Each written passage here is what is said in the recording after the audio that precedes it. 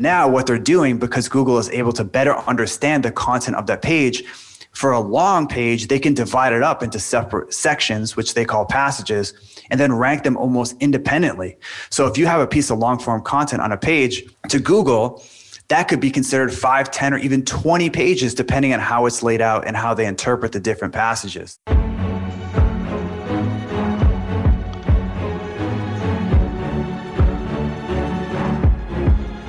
Welcome, B2B startups, change-ups, scale-ups, and grown-ups. This is the B2B Lead Gen Podcast. I'm your host, Eric Schwartzman. Let's do this.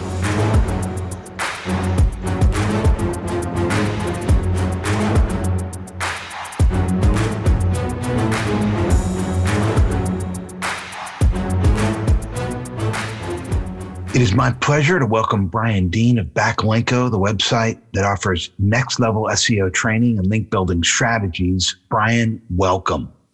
Hey, thanks for having me, Eric.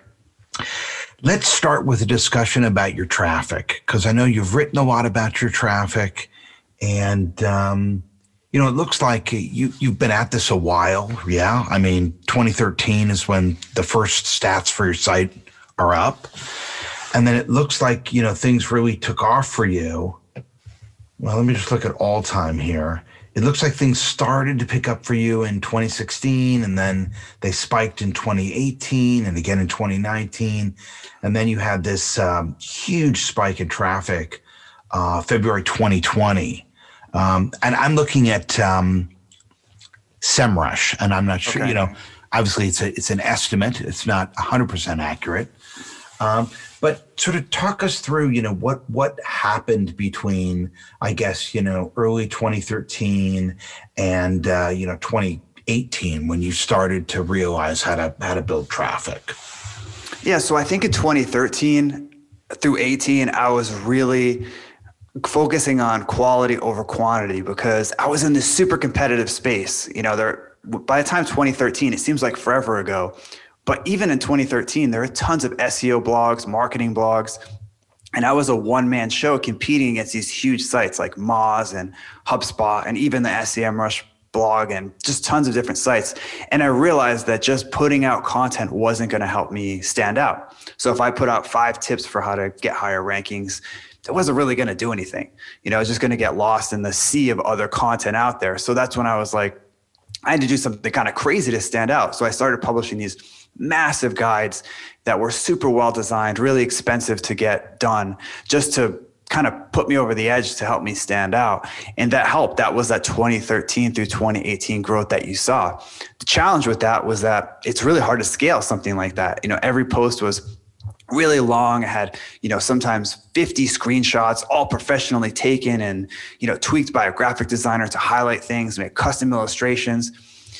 And I didn't really know how to scale. I kind of hit a wall when it came to traffic, when it came to scaling content. And I realized that I needed more help. I needed more people involved to help me. So I still do all the writing myself. But in 2018, I flipped the switch and I was able to kind of put the pieces together, build a team around content. And we're able to go from about 1 post every month, every maybe 6 to 8 weeks to 2 posts a month.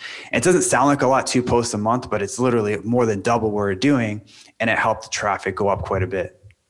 Could you have done that in the U.S., or did sort of building a global network of freelancers and sort of gig workers, was that necessary to make it happen?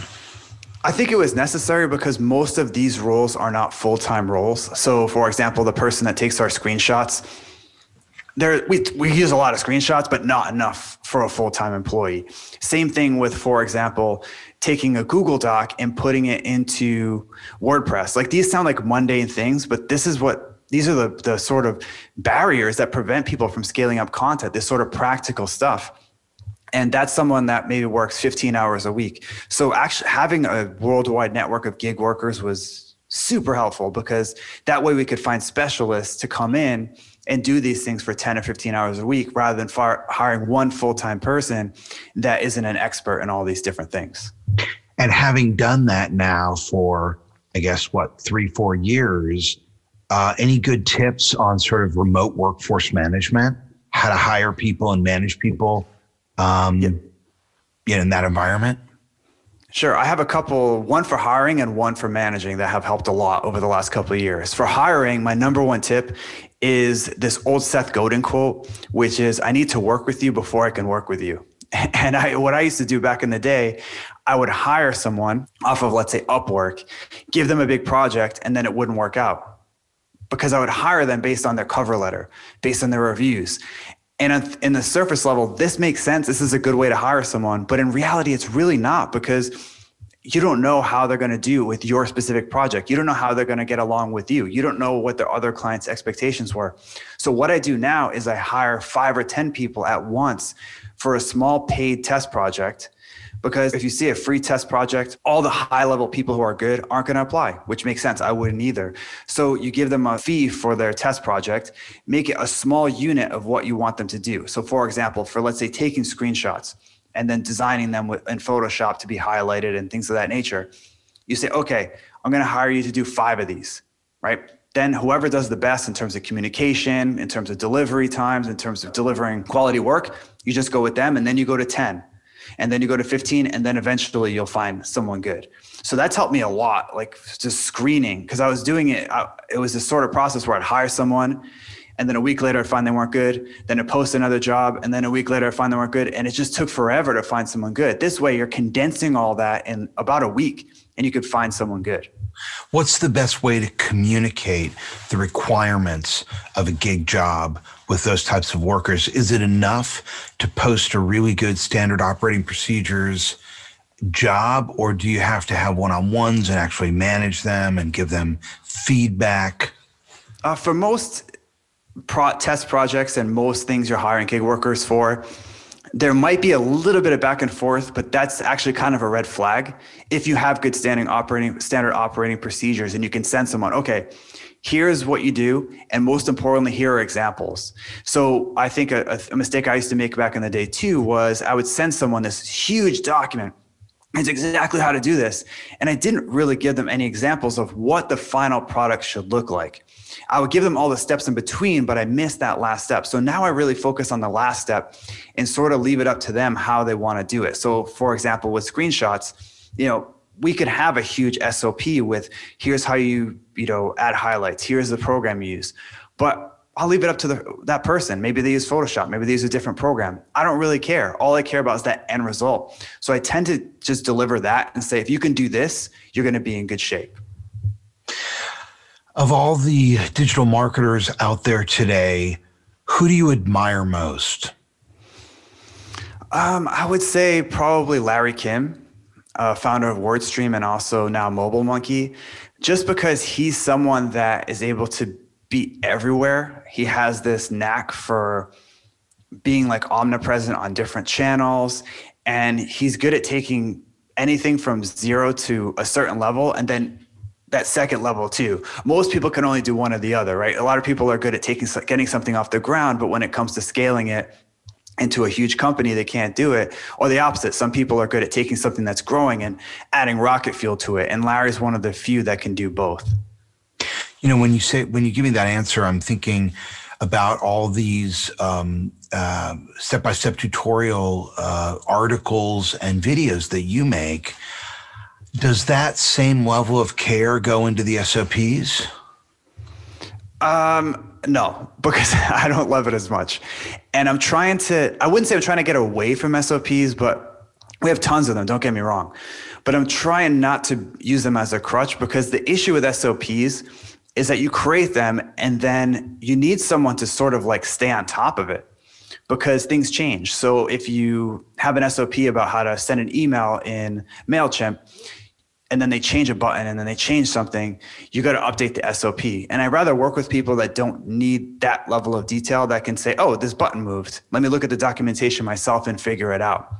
So I'm trying to get away from SOPs. That way I can hire people that are more adaptable. But it depends on the task and the level of person that you want to work with. But in general, I'm trying to sort of get away from them and just be like, here's the end result. And then in between, let me know if you have any problems, sort of thing. Obviously, digital business is getting more competitive every day. And there are so many different nuances to different industries and specializations.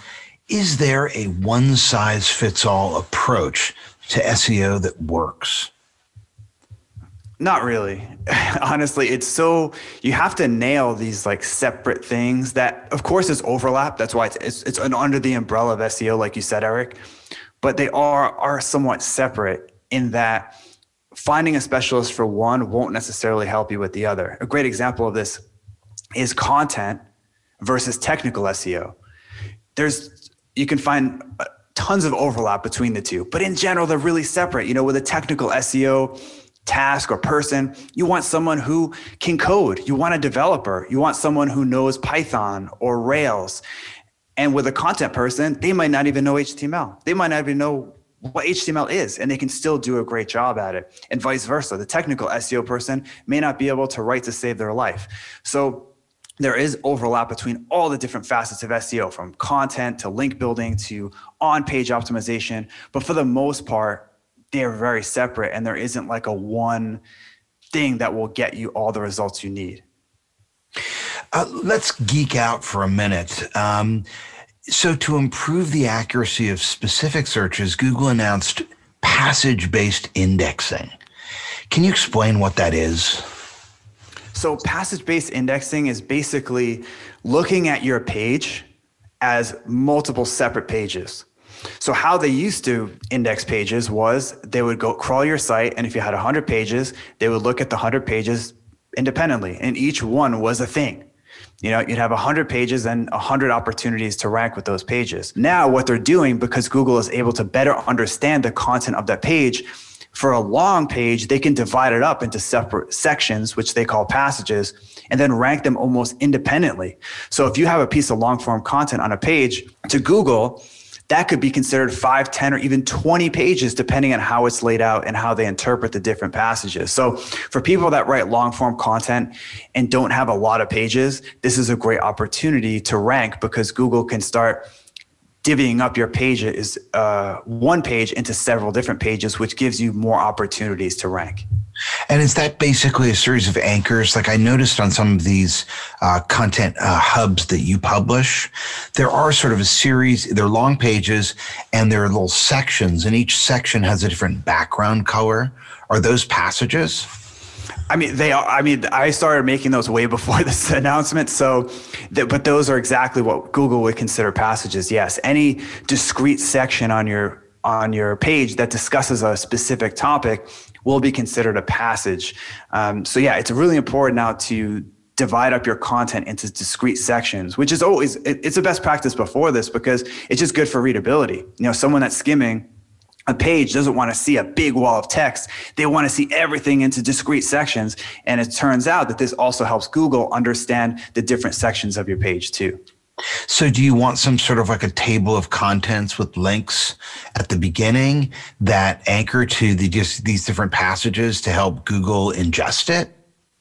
I think that I'm not positive. I do that as one of those things that I think it's good to do anyway, just because it helps people jump, and it helps Google. It's helped Google before understand some of the layout of your page, and that things are steps, for example. So if you have step 1, step 2, step 3, it's nice to put a table of contents at the top that links to those different steps. So yeah, I think this is a good idea to do anyway, and especially now because of passages, like you said, Eric.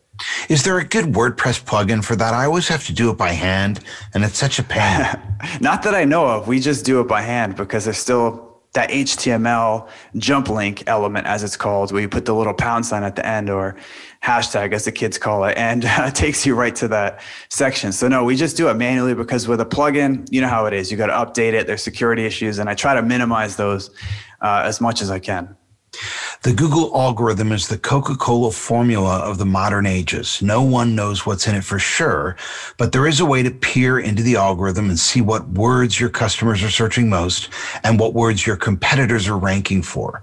For hard numbers on keywords that drive traffic to my site, I use SEMrush. They have the largest, freshest database of keywords, and for a limited time, you can get 2 weeks of SEMrush free at ericschwartzman.com/SEMrush. This is a special offer that won't last, so if you want 2 weeks of free keyword research, go to ericschwartzman.com/SEMrush right now and claim this deal. Let's talk for a minute about measurement. What's the, and I do want to, I was looking at your site on Built With, and I do want to sort of dig through that and ask some specific questions. But first, just at a high level, one of the areas I always struggle is measuring email marketing, traffic from my email marketing to my site. I usually have to do the UTM parameter links manually using Google Campaign Builder. Is there a better way to go? Not really, as far as I know, because if you think about it, it's measuring in a black box, like it's in that person's inbox. So the only two ways to really measure is your ESP. So if you use Aweber or MailChimp or ConvertKit or whatever, they'll tell you how many people clicked on a link. And for me, I just tend to use that unless it's like a campaign that I'm tracking and I need to tie it to something else. But for the most part, from like how many people clicked on this email and went to the page I wanted them to, I just usually look at the email service provider. But you're right. If you want to get into the nitty gritty of how the campaign did, behavior, maybe how much money it made, then you definitely want to use UTM parameters. As far as I know, that's the only way to do it, just because these clicks are happening in a black box. And once they click on the link, that's when you can start tracking them. Let's get into sort of your preferred digital marketing stack, because I mean, you've been at it since 2013. I know you've tried a bunch of different things that you've used over the years. You're not using them anymore. What is sort of what's your CRM? Beyond just the presentation layer, which I know is WordPress, and the basics like Yoast. What else do you have in there? Because like I'm not familiar with Aweber, this email platform you use, a little off the beaten path. It's interesting to me that you're using that. There must be something good about it. So talk us through your stack. So the site itself was just WordPress for years. And like you said, the presentation side is still WordPress. And last year we recoded the backend using Next.js, which is a JavaScript framework, which is much faster than PHP. So basically how it works is we recoded the backend to be Next.js, so it loads really fast. And the front is a combination of WordPress and that. Honestly, it was really technical to do. I almost wouldn't recommend it, but it helped the site load a lot faster, because one of the issues with all these illustrations and screenshots is that it slows down your site a lot. So that was something that helped. But yeah, for the most part, if you just want a WordPress site, you won't need to do that unless your site has these super high-res images. In terms of Aweber, the reason you haven't heard of it, Eric, is probably just because it's kind of old school. It's not like a new one. It's actually an old one. They're famous, to put in perspective, they're famous for creating the first autoresponder. So that's how old it was. Like they were famous for creating the first autoresponder tool. And I use them just because of simplicity. It's not like it's amazing, but it's for my kind of email marketing, which is write an email, click send, with some very basic automation stuff. It kind of works for me. If you want advanced, click this, they add to this list, and then they go to this, and there's all this marketing automation stuff. There are better tools out there, but if you're mostly broadcasting newsletters, I recommend a simpler tool like Aweber or MailChimp or something like that. And you go with pretty much straight text. I mean, it's not a text email because you do have links in there, but I noticed you don't use images, and you typically don't personalize. You just say, hey, on the intro. Have you done some testing and found that that's what works best? Yeah, I have. I've done a lot of testing with designed emails and images and adding different things. And for the most part, what I found is the simpler the email, the higher the click-through rate, the higher engagement. And it makes sense. Like if you want to build a relationship with your customers and your leads, you want to make your emails look like they're coming from a person, not a brand. And people don't usually, like my mom doesn't send me emails that have designs and screenshots and images and stuff. It's just a plain text email. So the better you can simulate that with your email marketing, the more likely you are to get an open rate and click-through rate that's high. Now, of course, it doesn't mean you need to use totally, like you said, Eric, it's not plain text, but all text. Like with some of my other newsletters, we have a design, but we try to keep it at a minimum, because not only does it help engagement, we've also found that it helps get delivered to the primary tab in Gmail. So we've done tests with this, and the bigger the email in terms of HTML, in terms of file size, the more likely it is to land in the promotions tab, which just makes sense. If most emails that are promotional have a bunch of stuff, they have big screenshots, they have this and that, but emails that are primary, that are meant for you personally, usually don't have that stuff. So I think that's one ranking factor that Gmail uses to separate the primary from the promotions tab. It looks like you moved from Optimizely over to Google Optimize early this year. Any lessons learned there? Anything you can share with us about why you made that choice? Well, they basically did the same thing. There wasn't. I'm sure with Optimizely, the person, anyone who works there is probably cringing if they're listening to this. I'm sure they have tons of features that Google Optimize doesn't have, but we're just running basic split test. Does this page convert better than the slightly different page? I'm sure if you want to do multi-arm bandit stuff, Optimizely is for you. But for what we're doing, a simpler tool worked better, so we just ended up going with that. And how aggressive are you on A/B testing?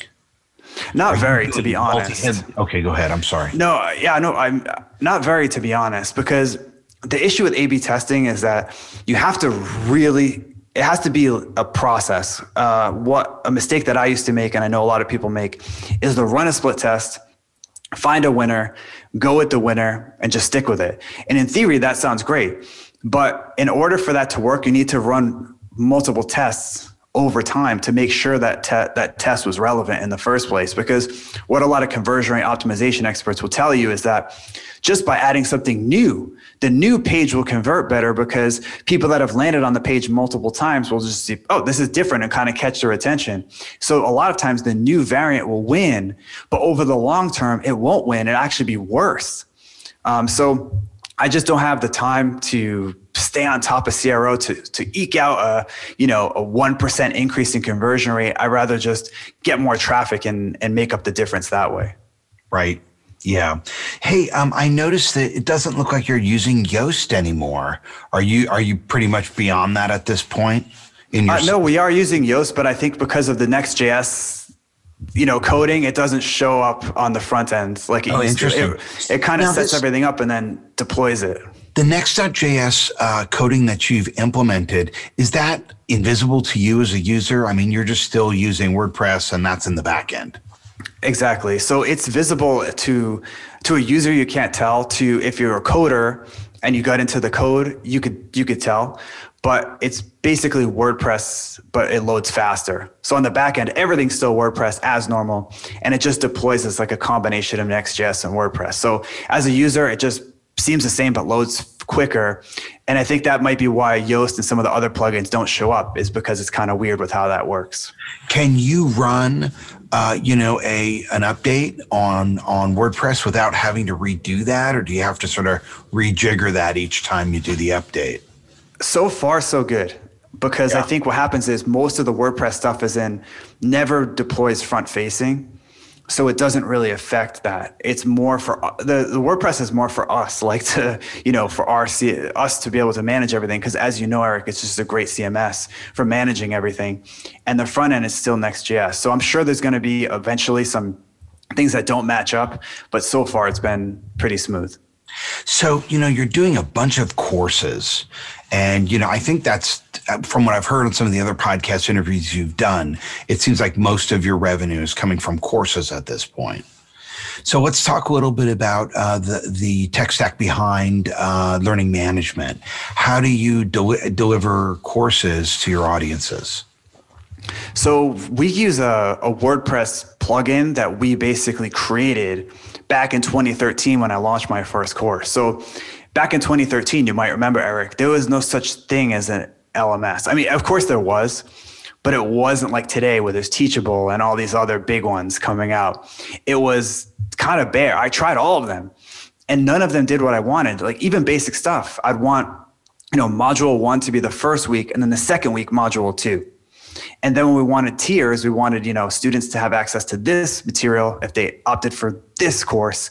And if they opted for the standard version is a little bit cheaper, they would get this material. And it was impossible to find. Now I'm sure Teachable and Thinkific and all that do that out of the box, but they didn't. So we basically created something in WordPress that does the same thing. So everything's WordPress. The only thing that's not is the actually checkout page. But even that, when they sign up, that's using Gravity Forms, and then it just creates a user in WordPress in the back end, and then we just manage it that way. So it's something that I wouldn't have built today, but back then there wasn't anything out there that had all the features that we wanted.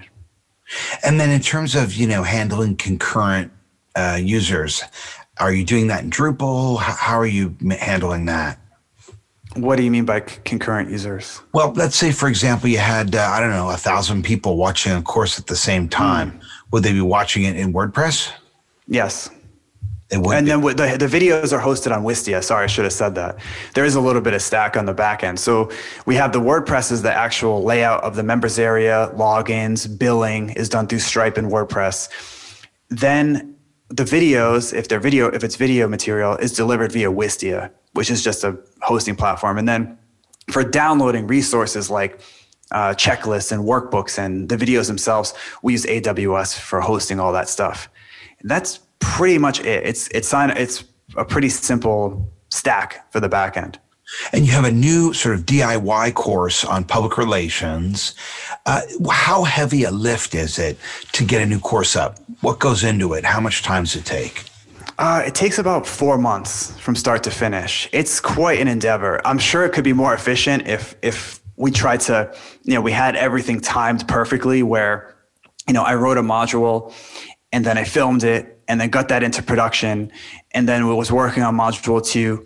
But how I'm doing it now is I write the entire course almost like a book where it's all laid out. Every word is ready to go. How many words is a course, would you say?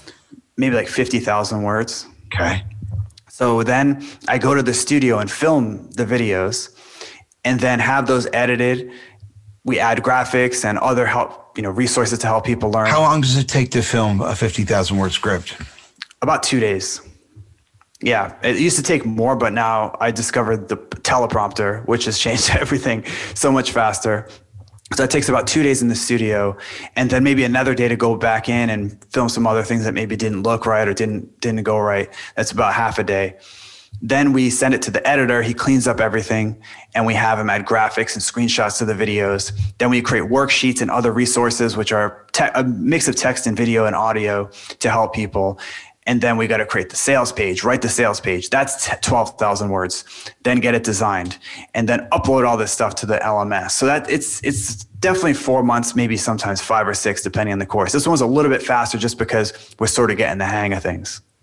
How much handholding does the editor need? Are you pretty much because I noticed like you have, they move very quickly, your videos, and you bring in images and you bring in text of what you're saying as you're saying it. So there's enough cutting to sort of keep you interested. How much autonomy do you give the editor and how much instruction do you have to give them of when to do what? I would say he has almost 100% autonomy at this point. Like he's gotten to the point where he's better than me, that any recommendation I could give him because he's been doing my videos for 6 years or 7 years. So at this point, he knows more tricks than me. So there's nothing I could tell him that he doesn't already know. So it's pretty much film the video. He has the raw footage and then he does his magic audio cleanup, color correction, all those things you mentioned, the graphics, the transitions, and it just comes out really nice. Hey, I appreciate you taking the time to do this because I know you got a lot going on. So thanks a lot for taking the time to be on the show. Hey, just as a parting question, we see obviously artificial intelligence getting better every day, and you have to wonder, at what point Google's going to get away from inbound links and maybe start actually being able to comprehend information. When I talk to some SEOs about it, they say, Google is basically has a deep learning algorithm now that is even smarter than the people who built it. Not even they can really comprehend all the information going in and make judgments. So do you think we get to the point where, technical SEO becomes irrelevant? I think it'll become less important because I don't think it's as much about AI. It's more that the technical side will become easier because of new tools and software, and you wouldn't have to worry about it. But in terms of the AI question, it's a good one. My take is that what Google's using right now, their AI algorithms, use that plural for a reason. There's multiple running at once. And what it does is it basically looks at the web, tries to basically build its own ranking factor list, tweaks it in real time, which is why ranking fluctuations are so common now, and then figures out what is the best correlation between user satisfaction and the ranking factors they're looking at. And the reason I think backlinks will stay around is because even if they can understand a page fully, they can't know whether this is an authoritative resource without looking elsewhere on the web. So they're always going to use external signals to figure out, is this page authoritative? Is this site authoritative? And at the end of the day, links are still one of the best ways to do that. So I think they'll always be part of the algorithm, even if AI just takes over, just because it's a really good signal. Great. Well, hey, thanks so much for doing this. Brian Dean from Backlinko. It's been a pleasure. Thanks, Eric. Thanks for listening. This is Eric Schwartzman for the B2B Lead Gen Podcast. See you next time.